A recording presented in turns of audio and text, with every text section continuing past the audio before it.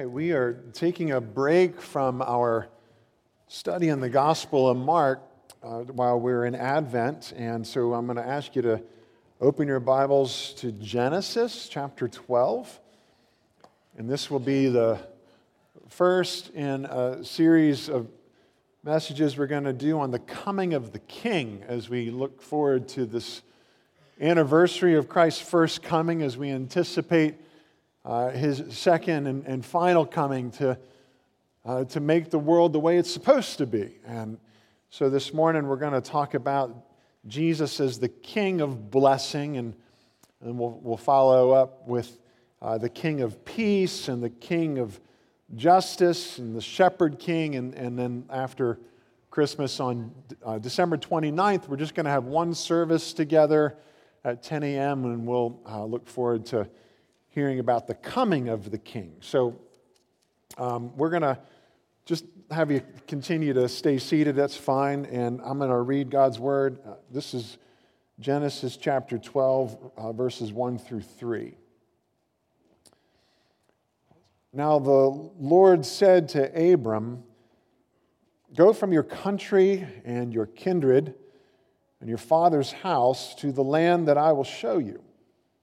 And I will make of you a great nation, and I will bless you and make your name great, so that you will be a blessing. I will bless those who bless you, and him who dishonors you I will curse. And in you all the families of the earth shall be blessed." Let me pray for us. Lord, we give you thanks for your word, which is intended to bless us. It's given to us in love. It's given to us out of your faithful and true heart.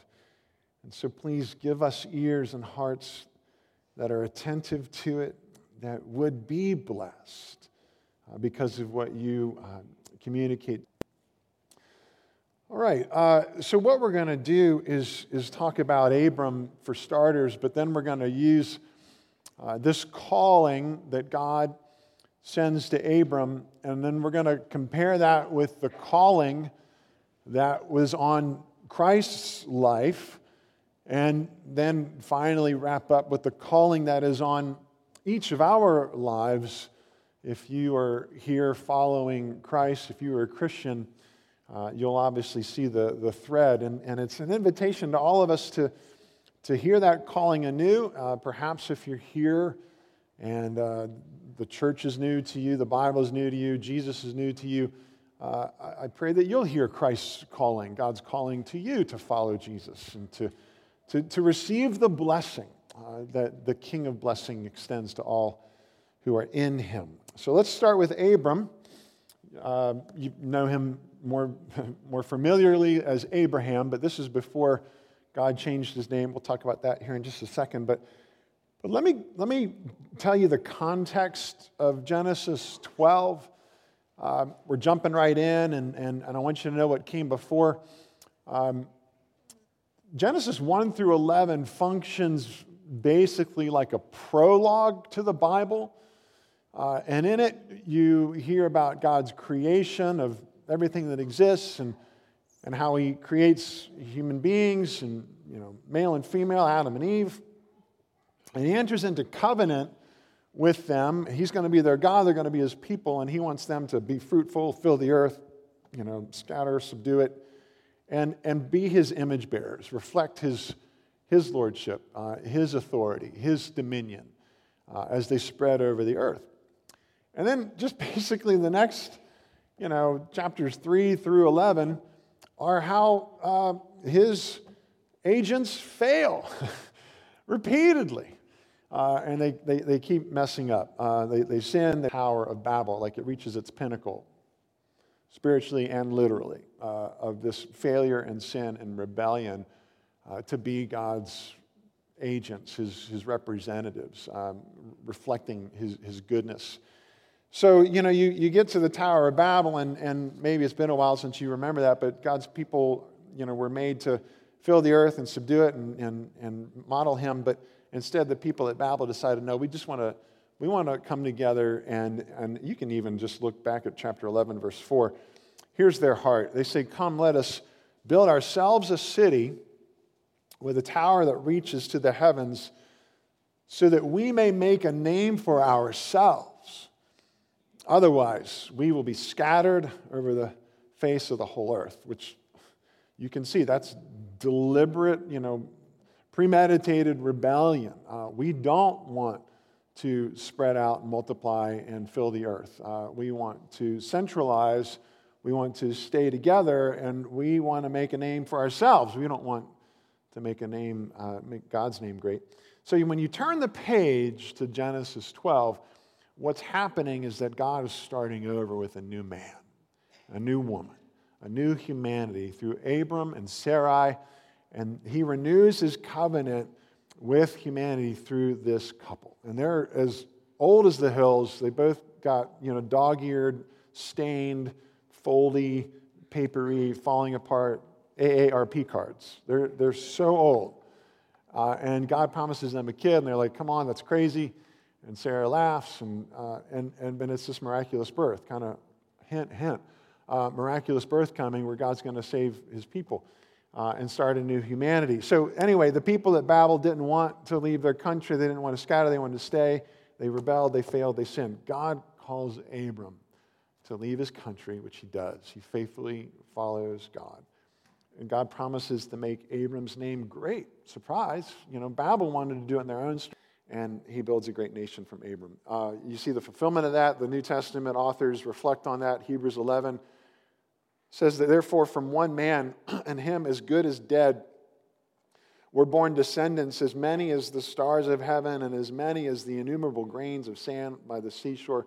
God fulfilled his promise to make a great nation out of Abram, out of the man who would be called Abraham. So God turned Abram, which means exalted father, into Abraham, which means the father of many, and fulfills his promise to him in verse 3, where he says, I will bless those who bless you, and him who dishonors you I will curse. And in you all the families of the earth shall be blessed. And so, through the miraculous birth of Isaac, Abraham and Sarah's family grows into a tribe, and then that tribe grows into a nation, and that tribe, that nation became commissioned by God to bless the nations. And I think the question that we should ask at this point is, well, how is that supposed to happen? What's God's plan for Abraham's descendants, this nation that's going to come from Abraham and Sarah? How are they going to bless the nations? Skip ahead to the next book of the Bible in Exodus, and you see they're now a nation, and they've been delivered out of Egypt and at the base of Mount Sinai, and God's renewing his covenant with them through Moses this time, and he says, now therefore, if you will indeed obey my voice and keep my covenant, you shall be my treasured possession among all peoples. You know what I mean? That unique and special of a relationship with me. You're going to be my treasured possession among all peoples. For all the earth is mine, and you shall be to me a kingdom of priests and a holy nation. A kingdom of priests and a holy nation. So I'm going to just give you some theological shorthand, some categories that I think are going to help us answer this question. And Exodus 19 gives us a great insight into that. They're going to be prophets to the nations. And they're going to be priests to the nations. And they're going to be kings to the nations. And so they're going to be giving God's good, true word to the rest of the world. They're going to be bringing God's great grace to all the neighboring nations who, would come and experience the mercy of God, through atonement, through sacrifice, through forgiveness of sins. And they're going to experience and submit to God's righteous rule as they hear his truth and his word, and they go, yes, okay, this is how we will flourish, by living the way that God's designed us to. And that's really how this nation would bless all the other nations. So Isaiah 56 gives us a window into how this would happen. And the foreigners, those other nations, who join themselves to the Lord to minister to him, to love the name of the Lord, and to be his servants, these foreigners I will bring to my holy mountain and make them joyful in my house of prayer. That's his design, is that this nation, Abraham's descendants, Israel, would then be prophets and priests and kings to the nations around them, and that those people would then come in and be given joy in God's presence, this picture of being in this house of prayer, that they would join themselves to the Lord by being joined to his people. And they would then become his treasured possession. God would set his affection and attention on them, and they would have this special relationship with him. So here's what this looks like. Some of you, maybe a few of you, maybe one or two of you, probably went out and did a little bit of shopping on Friday. I'm just serious cash on Friday. The estimates are that the average consumer will spend how much this holiday season? $1,000. $1,000. Spending on racking up your debt in order to tell your loved ones how much you love them. Isn't it great? So we were all out shopping on Black Friday, or maybe you were home in your stocking feet pajamas online doing your shopping. But the point of that is this: you're spending money to buy these gifts to give to people, your friends and your family, who you're in a close relationship with, and you love them. There's a bond there. There's a promise. There's just this intensity of relationship that's unlike your other relationships. It doesn't mean that you don't love the other people in your life, your neighbors and coworkers and classmates and so on. We're called to love everybody. But we have a special bond with our family. And there's a special intimacy with close friends, and you want to give gifts to them because you're enjoying, celebrating, manifesting that unique relationship, that unique covenant. Can we call it that? It's a picture of God's unique, special relationship with his people. He says, out of all the peoples on this earth, I have a special relationship with my people who were joined to me, who are called by my name, and I love them, and I'm going to show them my blessings. And this is this picture of, some of the prophets called it being the apple of God's eye. And who wouldn't want that?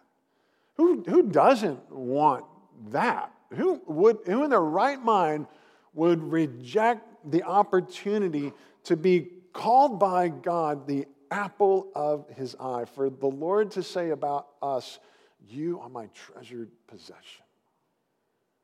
To everybody who comes, everybody who calls on him, they can come and be sheltered under his wings, protected and blessed. They were just making the same foolish choice that the people at Babel did. Rejecting God's plan, rejecting his goodness, rejecting his blessings. And they're cursing themselves. Sadly, it looks like we're off to this great restart. Hit the restart button or whatever. I wish I could say things went great for Abraham, but he was a mixed bag. His life was full of inconsistencies and errors. Let's just say he sinned, he rebelled, and he failed, just like the people at Babel did. The difference with Abraham, though, is he believed. And he brought his inconsistencies and his sins and his failures to God for forgiveness. But as you look at Abraham's descendants and the rest of the Old Testament, just as people, this nation just continues to sin, they continue to rebel, they continue to fail. And by the time you get to the end of the Old Testament, it's like you're back at Genesis 11 again. And you're wondering, well, where's the blessing? Israel is supposed to be blessed by God and be a blessing to the nations. And if anything, they look defeated, they look forlorn, they look faithless, they look cursed. We're back at Genesis 11. And then God turns the page. And you get to Matthew chapter 1. And you get to the lineage of Jesus, this miracle baby born to Joseph and Mary, and this calling on Christ. And I want to just look again at Genesis 12, verses 1 through 3, and see that God's call to Abraham is really just a template for the real calling that's on Jesus' life. And we're just going to substitute the names. So look again at verse 1 in chapter 12. And I'm just going to switch out Abram's name with Jesus. And your kindred and your father's house, the land that I will show you. And I will make of you a great nation. And I will bless you and make your name great, so that you will be a blessing. And I will bless those who bless you. And him who dishonors you I will curse. And in you all the families of the earth shall be blessed. And just like Abram, Jesus left his father's house, sort of his homeland. As we're about to sing, he left sapphire paved courts for stable floor. He left thrones and inhabited a manger. And he was a foreigner, and like an alien wandering. And God's purpose for Jesus was to make his name great. And you definitely see that. Paul would celebrate how at the name of Jesus, every knee would bow in heaven and earth and under the earth, and every tongue confess that his name is the great name. He is Lord of lords and King of kings. And Psalm 2 speaks to this, that I will make the nations your inheritance, the ends of the earth your possession, and blessed are all who take refuge in Jesus. So Jesus is the full plan of God's design to establish a people and a nation that would be blessed and that would bring blessing. So those who bless Jesus are welcomed and blessed forever, and those who dishonor Jesus are cut off. Indeed, they're cursed forever. So just like how Abraham came after Babel, God turned the page on humanity's sinful situation with Abraham. He does it again with Jesus, and God's plan to bless the nations would not fail. Despite Israel's failure, despite Abraham's failure, despite humanity's failure, it's not going to fail because Jesus would succeed. And through Jesus, this new nation would be established, a new people, a new generation that would in turn bless the nations. And he's made us both one, meaning the Jewish people and the non-Jewish people, the Gentiles. He's made us both one and has broken down in his flesh the dividing wall of hostility by abolishing the law of commandments expressed in ordinances. And here's the point, that he might create in himself one new man, one new humanity, one new nation in place of the two. You see how in Jesus there's this new nation, the promise is fulfilled to Abraham. And this new people, this new humanity, a new creation. And so now Jesus becomes the king of blessing, the king of that community, the king of that nation, that kingdom, where in Jesus we're blessed. He's blessed us in Christ with every spiritual blessing in the heavenly places, is how Paul begins his letter to the Ephesians. That in Christ he has blessed us in the spiritual places with every blessing, every spiritual blessing in Christ. And that's very, religious speak. It sounds very Christian-y to say those things. Let's break it down and using the same categories we did before: prophet, priest, and king. Israel was supposed to be prophets and priests and kings to the nations. Well, Jesus is the true prophet, the true priest, the true king. Everybody needs a prophet. So we all need truth. We all need objectivity. We all need to know that these poinsettias are poisonous to your cat. If you don't know that, your cat is in jeopardy. And we all need to know that your turkey on Thursday needed to get to 165 degrees, or you're going to be serving raw poultry to your loved ones. Which is why these things come in so handy. We all need a little bit of objectivity in our lives. We need truth. This thermometer is like a promise safe to cook, and I will not give salmonella poisoning to my family. Yay! We can all rejoice for the truth, the good, gracious truth that comes to me by virtue of something external to me. I can stick that bird in the oven, and 30 minutes later, that skin can start to get that brown color. I even put bacon over it. The bacon can start to, crisp a little bit. And I think, hey, that looks great. Hey, everybody, guess what? The turkey's done. I know it's only been a half an hour, but who's hungry? Who wants, and then we're not going to finish that story. It's disgusting. But we need prophets because we need truth. We need objectivity. We can't just simply rely on our fifis, and just kind of float through life. So we also need priests. We need the priest. We all need to know we are forgiven. We all need mercy. We need to know where to go with our shame and our guilt for giving our family salmonella poisoning when we choose to reject what's objective. And it's fine to say, all right, well, I'm going to forgive myself for giving my family food poisoning. Great, good, you got over it. What about everybody else you made sick when they come home from the hospital? Have they forgiven you? Forgiveness comes from outside. And that's why we need priests. We need the priest who can declare that we are forgiven, who, based on his life and death and resurrection by being a sin substitute, dying on the cross to take sin's judgment off of us and to take it on himself, and then to rise again from the dead to prove that he satisfied divine cosmic justice. And he rose again, meaning it was paid, it's done. Declare to us our sins are forgiven. That's the power of a priest, the priest, who based on his indestructible life, he was not only the priest, he was the sacrifice, the lamb itself, and he accomplished our salvation. And he's the true king, right? Everybody needs a place, an environment, a kingdom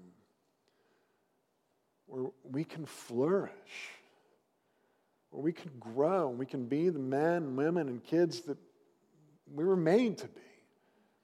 And that happens when Jesus is bringing his will and his way into our lives, when we align to the best of our ability. Nobody's perfect. We fail, we sin, we continue to sin, and we continue to ask for forgiveness and grace.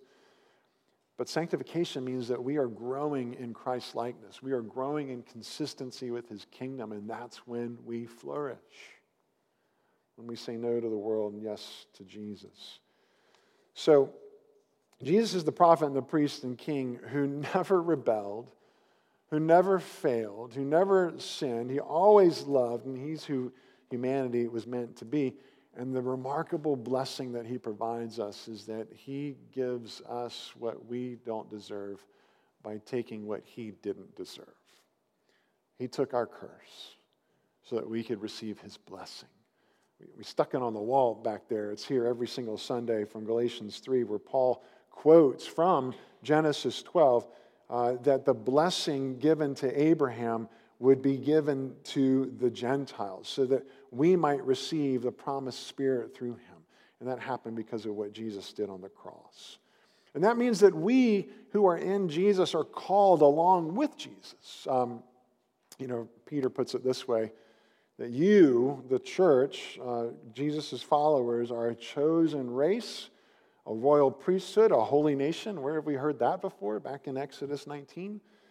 A people for his own possession, his treasured possession, darkness into his marvelous light. And so we see that repetition of God's pattern of calling on Abraham's life when we think about our own calling. We've been called out of darkness into his marvelous light. God is calling us to leave this world and its sinful desires in order to embrace our new heavenly home. The New Testament word literally for the church is the called out ones, the ecclesia. So we're the called out ones, called to leave our sinful home and embrace a heavenly one. And through the gospel, we get this name, this descriptor. We're called Christians. And I know we throw that around all the time, but think about that. God delights to refer to us with the name that is above all names, the great name that you and I bear when we adopt the name Christian. When we say, I'm going to follow Christ, we are called by that great name ourselves, and we get that blessing. And those who bless us are blessed by God, and those who curse us are cursing God's representatives because we're in Christ. John puts it this way, or Jesus puts it this way in John 13, that whoever receives the one I send receives me, and whoever receives me receives the one who sent me. So those who are of faith are the sons and daughters of Abraham, Paul says in Galatians. That when we are believing in Jesus, we are becoming that new nation that he promised to Abraham, that he fulfilled in Christ. And then he commissions us to be this blessing to the nations. So I know our lives, are inconsistent. I know we're still full of sin, in some respects. We can resemble very much the lives of people at Babel and Abraham on his worst days. But the difference is, are we trusting in Jesus? Are we looking to him to leading us to new life, to growth and grace? We don't deserve the blessing of God, but Jesus gives it to us anyway. And Thanksgiving and Christmas are these great twofold reminders. On the one hand, give thanks for all of these blessings that we have from the one who loves us, who sets his seal on us, who calls us his treasured possession, who takes good care of his kids. And the greatest blessing of all is proof in that stable, in that manger, when this baby came into the world and changed the world. And we go out as prophets and priests and kings announcing that, these blessings are real. They're what's true.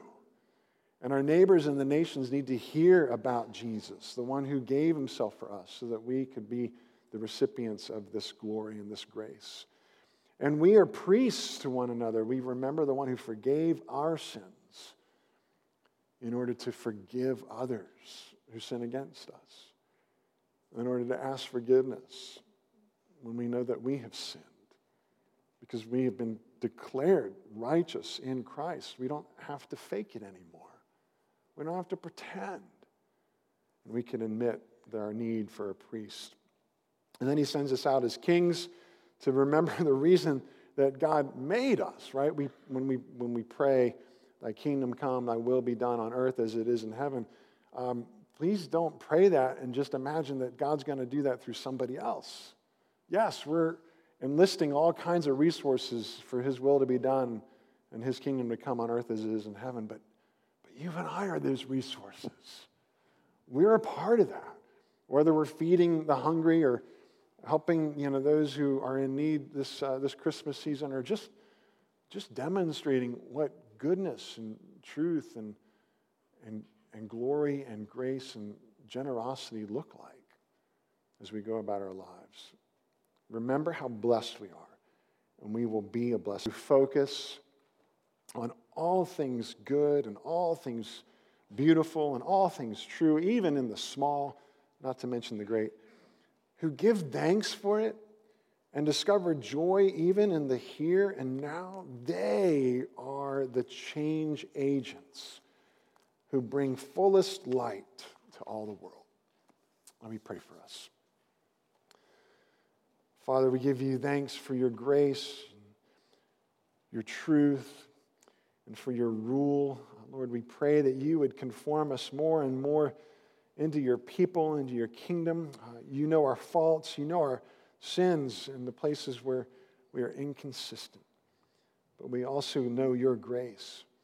And we pray that you would forgive us and continue to shape us and change us to be the people, this new nation that you are calling into this world to bless the world so that the world can see who you are and get an accurate picture of your goodness and your glory. Lord, would you do that in us and through us? And we pray in particular for some of our families and for that mercy and that work in the Pananis